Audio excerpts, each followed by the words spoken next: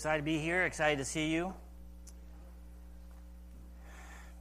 For some reason, I kind of feel like that person that shows up behind the curtain, you're waiting for this show for about the past hour, seated, waited, and they come out and say, I'm sorry, the Star 6 not coming out, show's canceled. So I don't know, I kind of feel like that person here to tell you, sorry, Pastor, as you can see, Pastor Farrell's not here, and I'm pitch hitting for him and covering Grace and Granite this morning.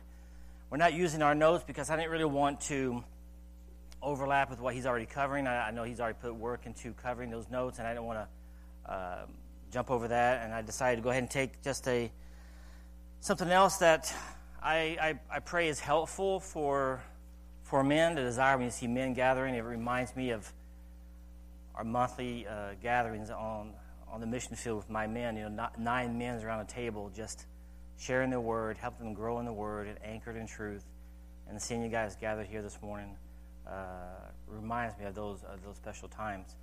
Also has the added pressure is that you're up early for hopefully a good reason. So, you know, if you just get together on Sunday school, you're here anyway. But no, I'm okay, they got up this morning. I better make sure that we're use our time in a profitable way. So I'm going to cover something that's been on my heart and something I believe that many of us as men struggle with to a certain extent, and it really anchors how we live our lives, and it's called a holy calling. So I have more notes than I need. It's like Pastor Brody, usually when he gives notes, he has 3 times as much as notes as he really needs, but I've got more than I need this morning. But we'll just walk through what we have and go from there. Me first open up a word of prayer and then commit this time to the Lord. Father, we are grateful that we're gathered here this morning. Lord, we have truth. There's a reason why we gather. I mean, it makes no sense from a worldly perspective to get up before work an additional hour to gather with other men around your truth, around your word, with a desire to come to you, Lord, and live our lives in a way that is pleasing to you. And so, Lord, I commit this to you. I thank you for these men. They all come here with, no doubt, dozens of things on their minds, things their to-do list for the day, their concerns that weigh upon them. Help us, Lord, to put those at your feet for the next hour and just contemplate your calling. So I thank you, Lord, for these moments. In your name we pray. Amen. I feel the need before I get started to, I try not to follow too much of politics these days, and just when I thought things were toxic in politics, they just got even more toxic with the ongoing of Ruth Bader Ginsburg. But the first thing that came to mind whenever I thought about her passing is here she is sitting on the highest court of the land, making decisions that impact an entire society, culturally, what's accepted, what's considered the norm, what's considered good and bad. And now she finds herself, like we all will find ourselves, before a higher court. She's going to find herself before a higher court with the supreme judge. I saw an article about how many opinions she wrote. And the only thing I could think of is the only opinion that's going to count is the one she's going to face before that ultimate judge, that ultimate God. That's the only opinion that's going to count. What a way to end your life, contemplating eternity, and knowing you're going to face the one, in our case, the one who's called you, and what that means. So when I thought about Grace and Granite, we think about biblical manhood. We think about what do we need as men. And some areas, what are areas specific to men that we should be concerned about? What are areas that we men, as biblical men, should be concerned about? We should be concerned about leadership, about shepherding, about service, about discernment, about teaching, about administrating. There's so many tasks that are reserved specifically designed for specifically godly men. So what drives us to be godly men? What drives us to get up and do what is pleasing unto the Lord, take up the responsibilities as godly men, lead as godly men? What drives us to do so? And I want to look at So if you turn your Bible to 2 Timothy chapter 1, we're going to be reading verses 8 through 14. Yeah, I wasn't sure if I put the entire passage. I did put the text in your notes, so you have it there, unless you're reading a different version as well. He talks about a holy calling. And what I wanted to do this morning, if we have just in the next hour, is to contemplate what it means to be called. Not just to be called into salvation, but all that encompasses. And what it means to have a holy calling separated as unto the Lord. So in 2 Timothy chapter 1, verse 8, he says, "Do not be ashamed of the testimony of our Lord, nor of me, his prisoner, but share with me in the sufferings for the gospel according to the power of God, who has saved us and called us with a holy calling, not according to our works, but according to his own purpose and grace, which was given to us in Christ Jesus before time began, but has now been revealed by the appearing of our Savior Jesus Christ, who has abolished death and brought life and immortality to light through the gospel, to which I was appointed a preacher, an apostle, a teacher of the Gentiles, and for this reason I also suffer these things. Nevertheless, I am not ashamed, for I know whom I have believed, and I am persuaded that he is able to keep that what I have committed to him until that day." Paul always speaks with such conviction, with such purpose, with such passion. He believes and he's persuaded. And he relies and he refers back to this call, this holy calling that he has received. And we as men, if what we do is, if we do what we do because we choose to do it, or we're asked to do it, or we feel the need to do it, or we just want to do it, not because we're called to do it, what a difference that makes. I mean, if we do what we do because we choose to do it, then I can determine at some point to quit doing it. I mean, I made a decision, well, I've changed my mind. I mean, if you do what you're asked to do, well, you can decline the invitation. Would you please, would you do this? No, I think I'll just turn that down. I texted Nathan last night thinking, I don't know why I accepted to do this morning. I should have declined that invitation. I guess when Brian said something, I took it as a call, and I took it as a holy calling. If you feel like it, if you do something because you feel like it, then you can no longer do it when you don't desire to do it anymore. And if you do something just because you want to do it, when you lose interest, you quit doing it. I mean, there's something about, man, when we do something, what drives us to do it? What persuades us to do it? What pushes us to be the men of God we're called to do? If it's not anchored in a holy calling, then at some point we could turn and go our separate ways. But there's something about the calling that the emphasis is no longer on me, but is on the one doing the calling. When my focus for my life is not on what I want to do, desire to do, passionate about it, gifted with, and all these other feelings that are attached to that, when my life is anchored in a call, my response is completely different.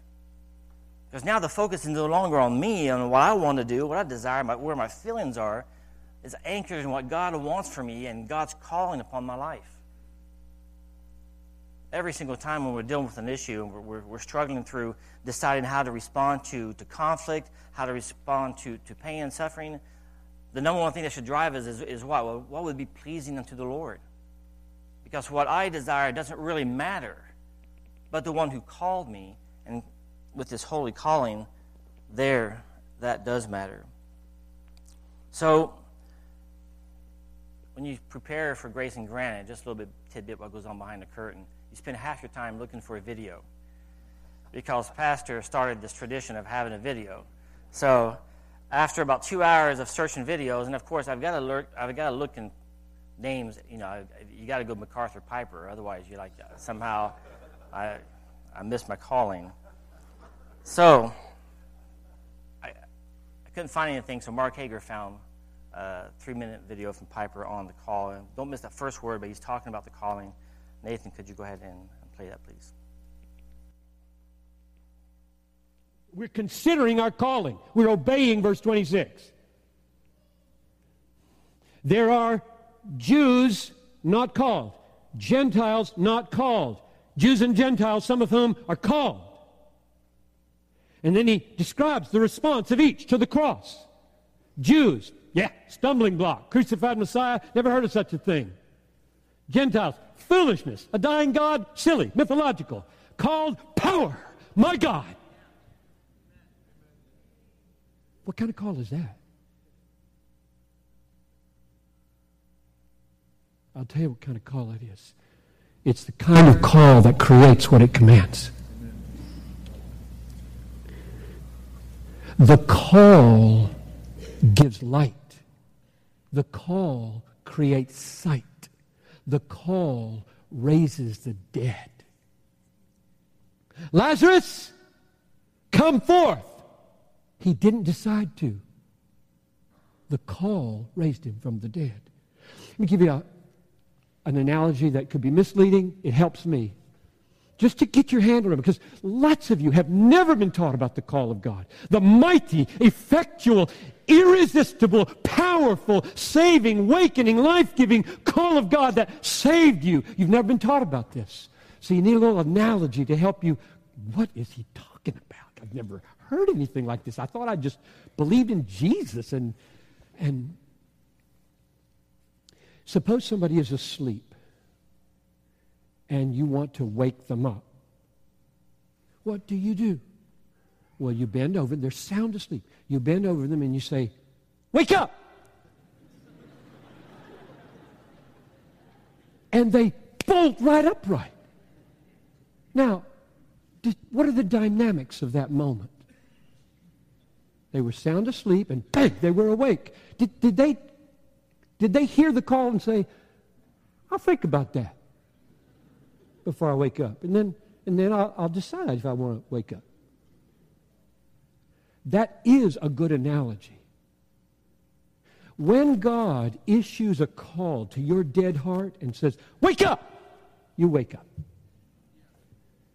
You did not make yourself a Christian. Just face it, you didn't make yourself a Christian, which is why you should feel so incredibly loved. In fact, if you need a text to say that, just go to Ephesians chapter 2, verse 4, where Paul says, just as clearly as can be, because of his great love. It's the only place he uses that phrase in all the New Testament. Because of his great love, he made you alive when you were dead. So if you have any spiritual life in you at all, you have been greatly loved. It's called regeneration. It's called calling. You have been called and you are greatly loved in this calling. I wasn't sure if Piper's going to be a little too emotional for us this early in the morning, but he always is so passionate. Beautiful words, though, the way he says that. And I want to unpack a little bit what that means for our calling, because really when we contemplate our calling, I mean, what a difference in the way we live our lives. And specifically, what a difference it makes with one thing that usually troubles men is our sense of identity around who we are, tied to what we're doing. I went through that and I had to battle that question a number of times. When you're a missionary and you live on a foreign field, I worked from home before working from home was popular, right? Now working from home, it becomes the norm. So I could be in France now working from home. Everybody thinks it's normal. But at the time you're working from home and people say, what do you do? The dreaded question, what do I do? Well, I'm a missionary. I think, well, great. Well, you're going to the heathen then. Until they realize, wait a minute. Are you saying I'm the heathen? But you constantly live in a life and society where you don't really have your place. You don't belong there. I mean, what's a missionary doing here? What does that even mean? And so you're always sensing for this sense of identity. It's amazing how every man particularly finds that sense of identity in his skill set, in his job, and his title. And then when we're asked to come back off the field and come back here, to lose a title that I've been carrying for 20 plus years, missionary to France, and losing that title. It was easy for so many years. What are you? Oh, we're missionaries to France. Oh, how about, great. And then you lose that title, and you acquire another title, and then you're constantly shifting identities around who you are. And as men, how much weight does that carry, understanding who we are? But when we rest and settle in the call of God, there's something extremely peaceful, comforting, and knowing that we rest in a holy call and what that means for our lives. So in our passage here, as he's speaking to this in our text in 2 Timothy chapter 1, we know the context with Timothy. He's obviously Paul addressing him and encouraging him in his faith. And he speaks of first in that first part of that verse 9, who has saved us. It's an all-inclusive word that speaks to all that is in respect to our redemption. He's not talking about salvation as a moment of salvation, but as a calling to salvation, with all that encompasses. And then he says he called us with a holy calling. Speaks to the means which he brings salvation. I put down a definition of calling here, and there's a word here that's significant in this definition. He said the truth. Here's a definition of calling. Now I'll preface it with something else here. I didn't put in my notes. A lot of this was inspired. I read a book 2 years ago that I pulled back out recently to go back over called The Call from Os Guinness. Now, my concern in being in this environment, I'm thinking, I don't know the author enough to know if I should recommend him, because someone's going to come to me and tell me he's not reformed and he's got this bad position somewhere else. So I'm not going to recommend the guy because I don't know enough about him, but he just said some great things about the call that blessed me, and some of these notes here are drawn from his book that's been around for a long time, but he's more of a British philosopher than he is a Reformed theologian. So just a word of warning there, but I won't give credit for this is where this definition comes from. The truth that God calls us to himself so decisively that everything we are and everything we do and everything we have is invested with a special devotion and dynamism lived out as a response to his summons and service. I like the way Piper describes the passion behind being called. It's not just, oh yeah, I was called someday. It's the response to it. The passion behind it, and I like the word here. He says, the call, the truth that God calls us so decisively. The effective nature of this calling, that everything we do and everything we have is invested in a special devotion as a response to that call. There's not a separate call to salvation, and we've heard this before here. There's not a special call to salvation and a special call to holy living. There's a call. That call is a call to salvation, and it follows and it leads, and a part of that is understanding of a holy calling, a holy separation, and a holy living. It's all-encompassing. 1 Peter 2:9, a couple of references I put in your notes. You're a chosen race. You're a royal priesthood, a holy nation, a people for his own possession, that you may proclaim the excellencies of him who called you out of darkness into his marvelous light. But he who has called you is holy. You also be holy in what? In all of your conduct, since it is written, you shall be holy, for I am holy. So I want to see two things this morning. One thing, I want to see the nature of the call, and I want to walk through 2 Timothy and briefly look at the nature of the call, contemplate what it means to be called.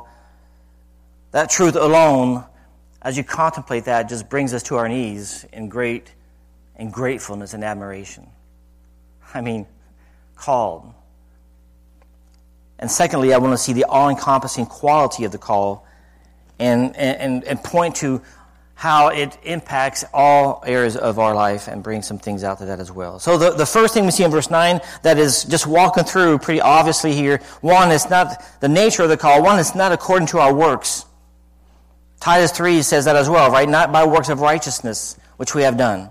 Romans 9 says that, though we have, you were not born and had done nothing, either good or bad, in order that God's purpose in election might continue, not because of works, but because of him who calls. What are the ramifications of understanding that our call is completely not according to our works? What difference does it make in how we live our lives? I mean, the truth being told, that God saves us, God calls us into salvation. Why is it so significant to understand that is not by works? Nothing that I could have contributed to that.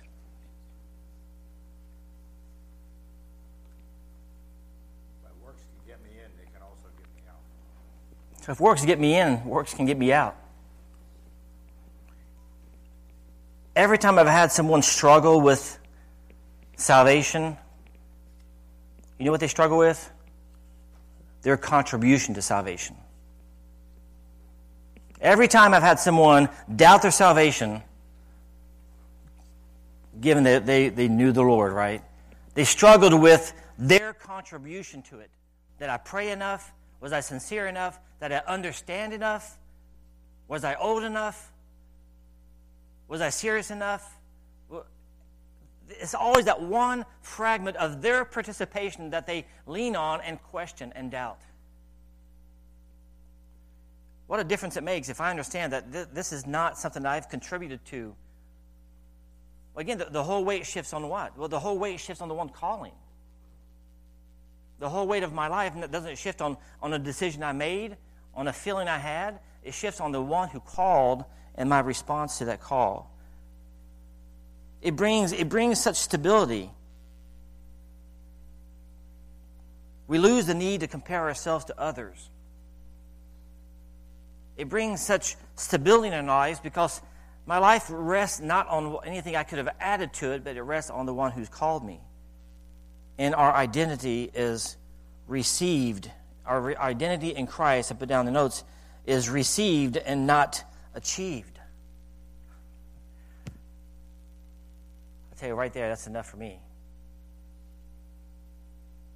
And every time I'm tempted to, as in James 1 speaks of, every time I'm tempted to be tossed around, to rest in the knowledge and understanding that my identity rests in what I've received in Christ and not what I've achieved in Him. What stability and calmness it brings to my life. Second thing we see in these verses, verse 9 and 10, not according to anything we've added to it, but according to His purpose and according to His grace. Our calling originated in Him. He willed it. He purposed it. Was it in response to a predisposed heart? He adds here a beautiful description of that calling. He says what? It's in even before, go back to the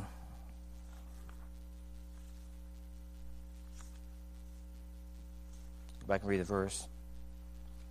According to His own purpose and grace, which was given when? To us in Christ Jesus before time began. Don't ask me to explain it. My point here is not trying to make a theological point, but just really a practical one. To understand the fullness to which, the extent that my calling has nothing to do with what I could have added to it or contributed to it. He says, before time began. Grace, He willed it, He purposed it. Calvin says this. Calvin says, if God chose us before the creation of the world, He could not have considered the question of works, which could have had not been in existence at a period when we ourselves were not. Our calling originated within the depths of His grace. Titus uses the word mercy and kindness to describe that calling. So we have a calling rooted in the sole mercy and grace of God. Our calling is fulfilled in Christ, revealed by the appearing of our Savior, and fulfilled in His death and resurrection on the cross. Thirdly, according to His appointing. His calling is the reason and the source of His appointing. He's appointed a preacher, apostle, a teacher, the fruit of the Lord's salvific calling in His life. Everything I'm called to do finds its roots and its purpose in God's calling. Everything Paul was appointed to do.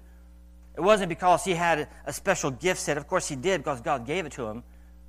But it wasn't because he desired this or because he wanted to do this. It's because God called him to do it and appointed him to do that.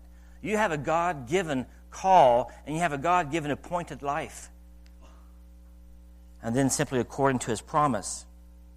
Paul's purpose in his suffering is found in his holy calling. He goes on to describe this, and the promise of this calling rests on the one making the call and his ability to keep that which is committed until that day. If it originated with God, it will be completed with him as well. But let me look at the all-encompassing quality of the call. The first one here, I just love the imagery. I love the way Piper brings it out. But this is one, there's 2 or 3 points here that really touch me more personally than others. But the first one here, a call that creates something out of nothing. A call that creates something out of nothing. God calls out, and in doing so, speaks creation into existence. When God calls, he creates. And he creates out of nothing. God's voice is this creative tool to bring life, to transform. I find the analogy, too, with Israel is the exact opposite of what idols were. He reminds the people of Israel. How many times does he remind people of Israel about the idols? What does he say about the idols? They can't do what? They can't hear, speak, and he speaks. And when he speaks, he brings life. It is a kind of call that creates what it demands. What Piper says in the video, I like the way he words that. When God called Israel, he created a people for his name. He was creating something that did not previously exist. And so it is with our holy calling. God is calling into existence that which does not exist. He didn't perfect something. He didn't improve on something. He brought light where there was darkness. He brought life where there was death. The beauty of the call is that God created something from nothing when he called me. And then we have the church. What's the definition of the church? The called out ones. I mean, we're gathered here together as the called out ones. We've been called.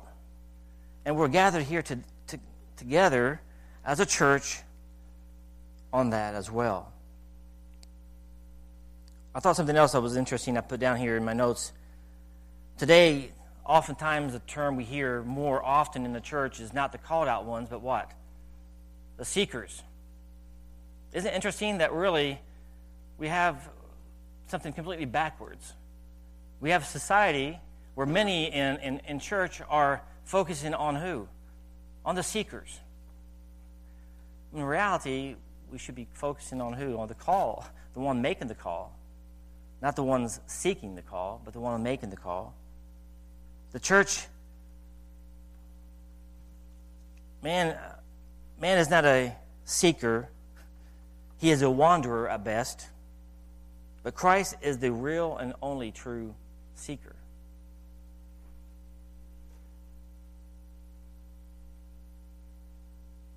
Many have that backwards.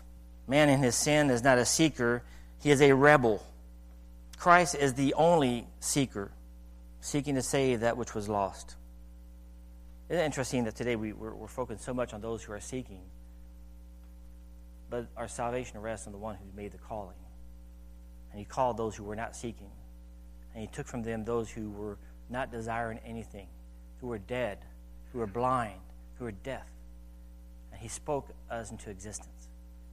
And that call did not take you or I because he saw something meritorious in you. He saw something in you that was valuable. No, he called you and out of nothing created something. That right there is worth resting on. A call that anchors our identity in Christ. As men, we tend to find our identity in the nature of our work. We gain a sense of value. We gain a sense of purpose. We gain a sense of belonging to society by that which we do rather than that which we are in Christ. But yet we're called by Him, to Him, and for Him.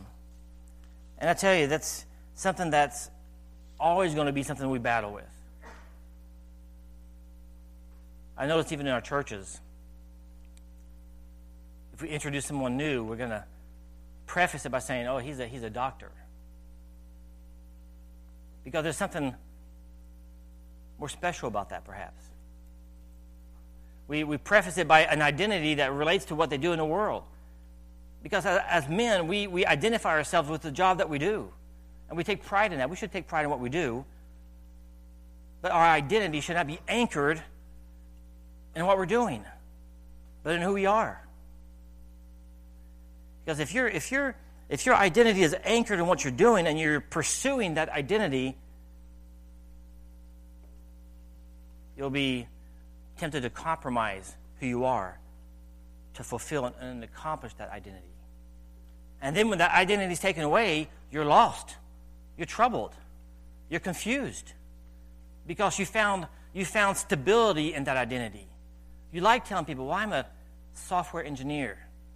I forget one little skit. A man was joking and said, he says, I could have walked on the moon. Because that way, when you're in a conversation with men, everyone kind of ups one on the other person. Oh, you're a math teacher. Yeah, I'm a, NASA engineer. Oh, yeah. Then one guy goes, I walked on the moon. Who can top that? Our identity rests so easily, so often on what we're doing, on that diploma on the wall, on that career that we've built.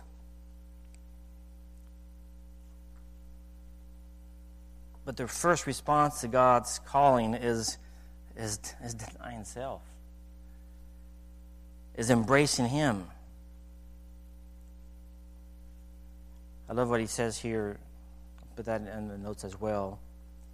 Man without Christ has things completely backwards.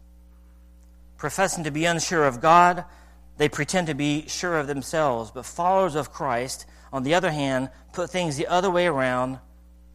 Unsure of ourselves, we are sure of God. I can say what I've been many times in my life unsure of myself.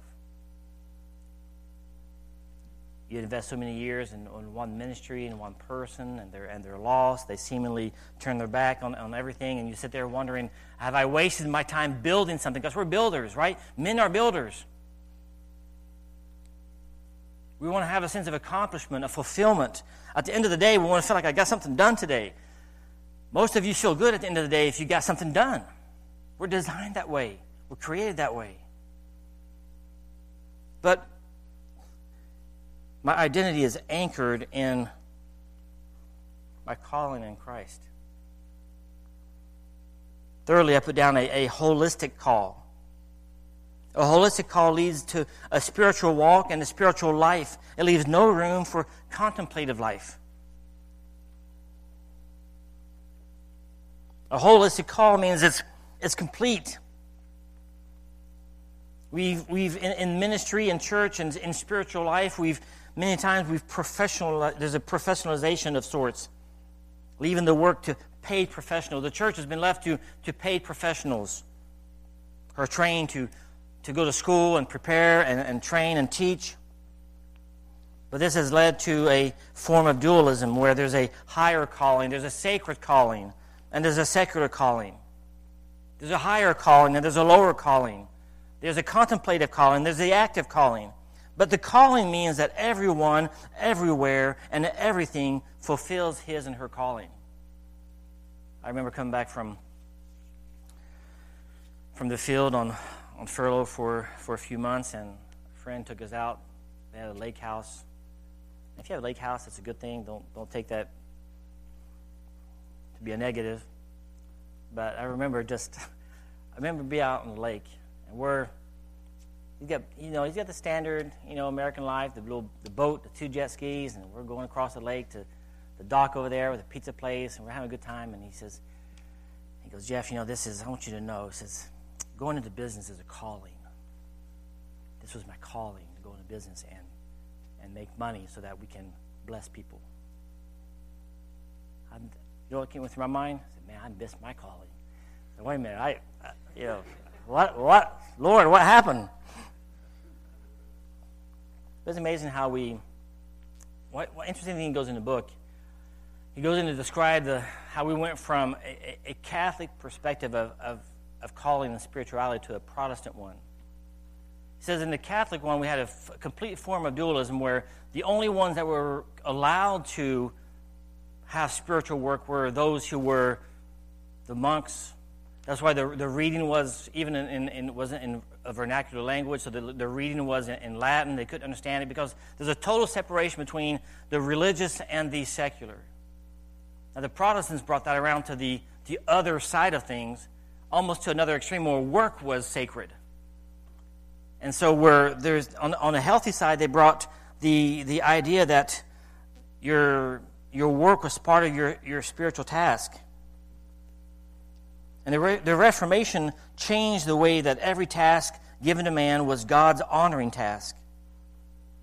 Calling gave humble people with ordinary tasks the vision of investing in eternal things. Their calling gave the believer the task of making Christ Lord of every part of his life. The calling gave a new understanding as to how talents should be invested in spiritual gifts that were given.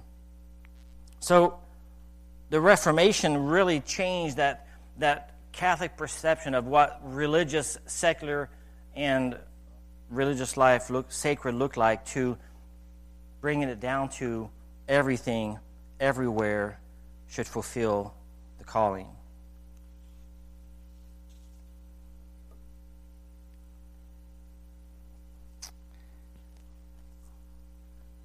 Number 4, put down a call to someone.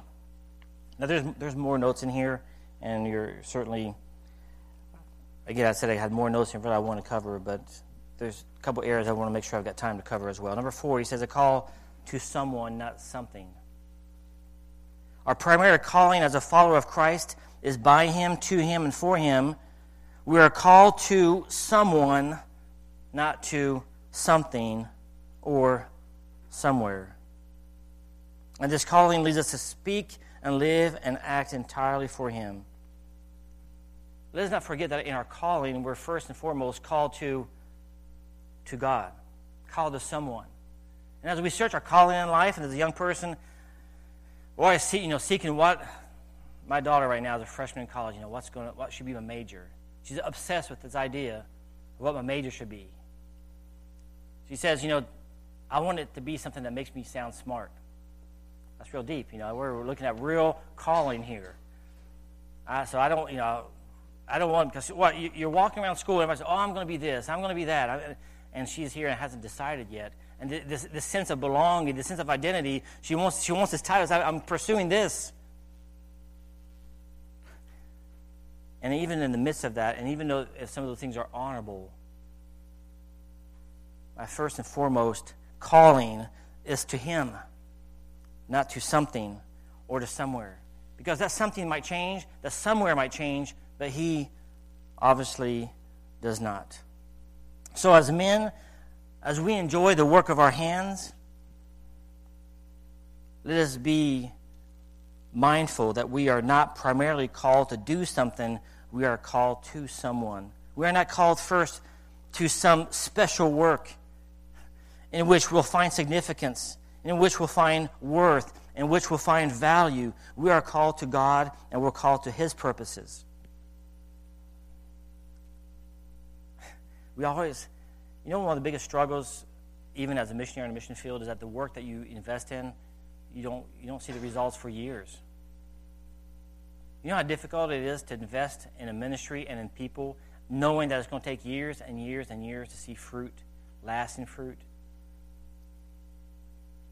Because you have this sense of understanding that you want your life. I mean, every one of us has this sense of we want our life to be significant. We want it to be purposeful. We want it to have contributed to something. One of the greatest things my father struggles with. My father was a faithful man and is a faithful man. His birthday was yesterday. I think he turned 74 yesterday. Served the Lord all his life as a faithful missionary. I remember him telling me, he says, Jeff, because we're going through struggles on a mission field, he says, remember, they didn't invite us here. God called us here. That just changed your whole reason for being there. But the other thing is, after years of ministry, one of the works that he had spent 20 years establishing closed his doors. He had been gone at that point. He had gone on to another ministry. But he invested 20 years in this one ministry. It dwindled down, fewer people. There's another church in town. They agreed together to merge the churches, and the doors of that church closed, and those believers went to another congregation. You know how difficult it was for my father, and really honestly still today, difficult for him to talk about it? Because there's this little nagging voice in his mind that tells him that I just spent 20 years investing in something that closed their doors and did not continue on. And if you didn't follow that by saying, but by the grace of God, I remember so-and-so coming to know the Lord. I remember so-and-so coming to know the Lord. I remember as a young man going to see him speak at these meetings, not just in church, but other meetings, evangelistic meetings, and sharing the gospel. But he has to continually struggle in his heart that somehow I did not build something that lasts. And he has to fight that with what? I had a call. I didn't go there because they invited me to go there. I went there because I was called to go. And the gospel did its work. And the gospel called others and changed lives. And what a beauty that is. But I tell you, this is what's going to anchor you. Now, as a young person, as a young man, you got life before you. You're excited about what you're going to do in life. And you commit yourself to these things. But when you start hitting 40, then 50, then 60, that's when the nature of the call really begins to surface in your life. He put something down here I thought was really good. It says, modern work lacks meaning. Modern work lacks meaning because meaning comes from a sense of calling. I'm still under number 4. Meaning comes from a sense of calling. And without a call, man is left with only vain, empty pursuits. Calling gives purpose. Calling gives meaning for our doing, which helps us rethink. It's not my job that provides meaning. It's my calling that provides meaning. So in reality, God's going to call you to a number of things, and you're going to fulfill the work of your hands, and you're going to be faithful and to work and provide for your families, and you're going to use the gifts and abilities God's given to you. But anchor your sense of purpose in the calling of God. Men who face midlife crisis. Now, some of you may have faced that. Midlife crises. They're due to what? Why do men have midlife crises? Now, of course, get some feedback here, but make it hypothetical.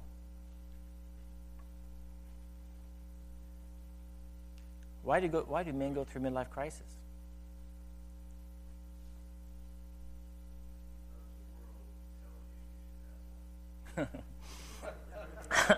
Because the world tells you should have one. I mean, what do most of us think when we see this 55-year-old man driving down the road with a convertible new Corvette? What are we thinking? Why do men go through midlife crisis? Body starts going. The body starts not keeping up with where your mind is. You're out there on a baseball court, and your mind thinking I can still do this, and your body stays behind. Self-centeredness. You made it about yourself. You made it about the career that you're building. Covet. You're not achieving or attaining what you've been coveting and desiring. Mark.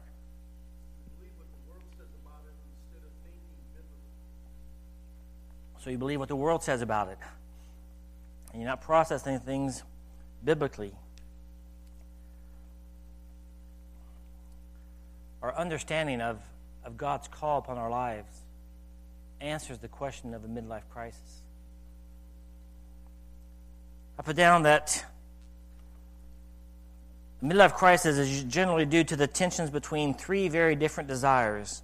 The one for successful careers, the one for satisfying work, and the one for rich personal lives. Early in life, the difference between our personal lives and our work may not be marked or very obvious, but as life goes on, the gaping hole emerges between that which that leads to these frustrations. This hole between a successful career that I desired, these anticipations, this satisfying work, these rich personal lives, because it's anchored in my pursuits.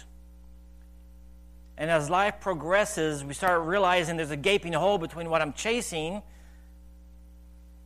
and what I'm actually going to achieve. It's kind of interesting. My wife and I, we have our mother-in-law. I have my mother-in-law living with us. About a month ago, we thought we lost her. She's 92. She got an infection, and she was in the hospital for a few days. And with COVID, you can't visit, you can't see her, you can't talk. You walk through this little Zoom phone and you try. It's just crazy what that's created. But it's been, for me, it was this contemplation of seeing someone, how it feels coming at the end of your life. What do you have left to hold on to? Your call. Your holy calling. And so, whether you're in your 20s and you're building your life, or you're in your 50s and 60s and you start looking back at your life and you start wondering, what, am I achieving? Do I still have time to achieve what I want to achieve? Regardless of where you're at in that process, that your heart might be anchored in God's calling upon your life. And thankfully, it didn't rest on anything that I have done. A call which demands a response. I think he brings that out. Piper brings that out well in his that little 3-minute video. The call demands a response. We can't stay indifferent. We can't stay contemplative. I put down this one phrase I thought was beautiful. Disciples are not so much those who follow, but those who must follow. Disciples are not just those who follow Christ, those who must. They're so compelled, the calling compels them that they must follow. Ephesians 4, that we're well familiar with, says, "Therefore, the prisoner of the Lord, I beseech you to what? To walk worthy of the calling with which you are called." The calling is so compelling, it's so strong, that my response must be a desire to follow, not just a passive contemplation, but a desire to live and walk in worthy of that calling. Don't really have time to go through much of the history part here, but as you read through Luther's stand, well known, you've probably seen, they've had movies on it, and just when Martin Luther stood before the Emperor Charles V, giving an answer for his positions, knowing that his stand risked his life in that moment. And Luther responded, and as you describe in Bain's biography, talks about this, and he says, people, when Luther hesitated, people thought he was hesitating because he was fearful and was choosing his words wisely because he was fearful and so in awe with being in presence of the emperor and all those that were surrounded.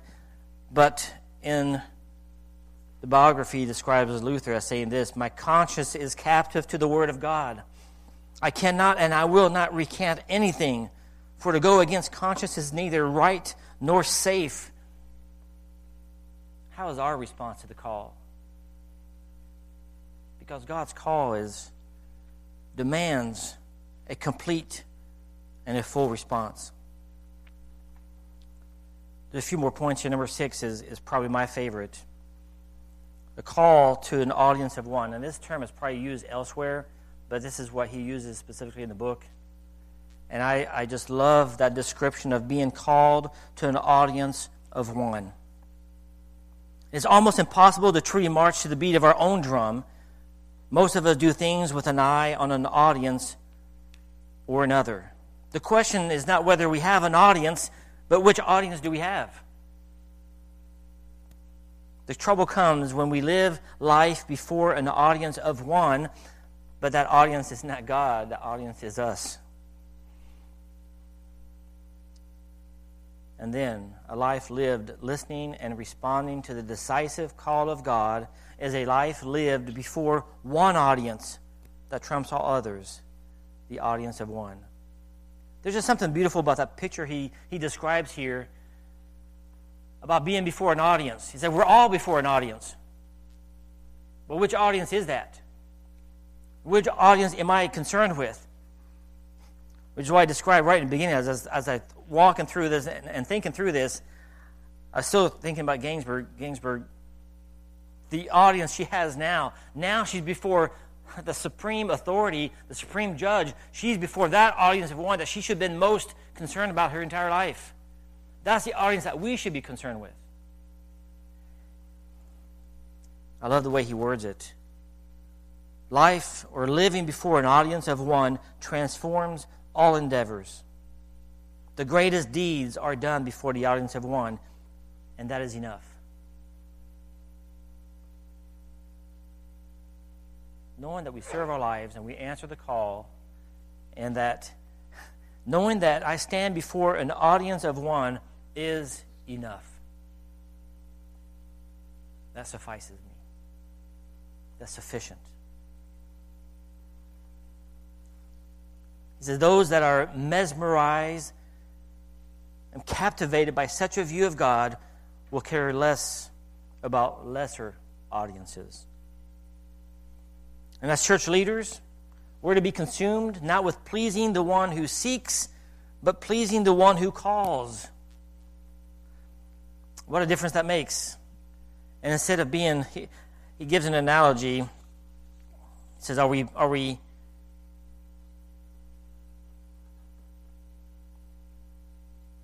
Gallup polls or are we gyroscopes? Do we test the winds to see what people think, or do we give direction? He says, are we thermometers, or are we that measure temperature, or are we thermostats that set temperatures? Well, what he's saying is that, well, as we stand before an audience of one, my only response before him is to be pleasing to him. And once I'm captivated by that audience, every other audience just pales in comparison. And my response to him is complete. And when I live before the audience of one, and he smiles on me, then neither the smile or the frown of men affects me. I can remember going to a neighborhood fellowship. In the June, there's a music festival in France where the neighborhoods, you block off neighborhoods, you have neighborhood parties. It's not Oktoberfest because we don't have all that beer drinking, but it's just some kind of fest. And I remember going to our neighborhood one and showing up, and big tall guy, we've had him over at the house before, witnessed him. Well, here comes the preacher. In that moment, you're thinking, here I am, just want to blend in, fellowship with people. And he gets singly out, and of course, because he's a mocker, he doesn't know the Lord. But in that moment, being captivated by the one audience is enough. We're knowing that he smiles upon us makes me not worry about the smiles or frown of men around me. I live before the audience of one, and before others I have nothing to prove, nothing to gain, and nothing to lose. Last point 7, put a call to excellence. Now listen, I have my French likings, and so even if Mark Hager makes fun of the French, and I don't know where they come up with all these French jokes, but they don't run out of them. But just to kind of, point at you a little bit, I have to quote a French person here. Blaise Pascal is a French mathematician, describes this call to God in this way. He says, God's calling is a key to igniting a passion for the deepest growth and the highest heroism in life. I trust that type of calling and contemplating God's call ignites such a passion in us. I think Oswald Chambers describes it well in his book, right? My utmost for his highest. He goes on in the book to say, every man is made to reach out beyond his grasp. The call is always to the higher, the deeper, and the farther, and every time we're tempted to rest on one's own accomplishments and one's own laurels, the call of God wakes us up, summons us to rise to the occasion. I think I put this one in your notes. There is no yawning in response to this call. The call of God doesn't call upon a response of yawning and contemplation, but rising up to answer the call and do so as a call to excellence. A few concluding thoughts here. We are each called individually, accountable to God, to please Him alone, and eventually to be approved by Him alone. So let us not be tempted to look around, compare notes, and use the progress of others to judge the success of our own calling. There's something beautiful about calling. Calling equalizes even the distinctions between clergy and lay people. It's a matter of everyone, everywhere, and in everything living life in response to God's summons. God calls men. He calls you. I don't know what the world's going to throw at you. I don't know what you're going to, even in these times, those things that are certain become uncertain. You know how many people that were in the pipeline for these jobs because they were told this is a guaranteed job? I mean, you go into flight school at Liberty and you're going to be flying hours. You're going to be coming out because there was a time when that's true. Right now, all that kind of is unsettling. We have a friend who is a young pilot who is working at Lowe's and doing DoorDash because he can't get his flying hours. If you anchor your life in something other than God's call, and you respond to an audience of one, what a difference it will make in your life. God calls men who will be committed to their life tasks with no reservations, no retreats, and no regrets. So keep your calling real, keep your calling fresh before you. It will help you have purpose in life, which means you will grow, you'll mature along the way to the very end. Our calling helps us finish well because it prevents us from confusing our occupations with our God-given appointing. It'll help us finish well because our calling helps us finish well because it encourages us to leave the entire outcome of our lives to God. So I trust this morning maybe there's just a phrase here or a phrase there that'll, stick with us. I mean, most of the time we hear, we retain just a very small fragment of what we hear. And maybe from 6 to 7, that's even a smaller percentage. I don't know. But maybe a few things today as you walk away from here and say, Lord, I want to, first of all, just contemplating the call and the goodness and the greatness of His call, and our response to that is, as Ezekiel, as he heard the voice of the Lord, just fell upon his face. But two, regardless of where you're at in life, whether you're at the beginning, looking forward to what your career is going to look like, how you're going to build your life, what you're going to do with your hands, or you're on the other end, you're looking back at the last 20 years and what you've built, what you haven't built, anchor your identity in God's call on your life. That's your higher purpose. And live your lives before that audience of one. And Lord, use that to encourage in such a way. Let's close in prayer this morning. Well, Father, we can study, we can read your word, and we can contemplate these truths, and yet what a small fraction do we really understand and grasp. But Lord, I just receive it with such gratefulness. Lord, I want to live my life in such a way that I find complete fulfillment in your call,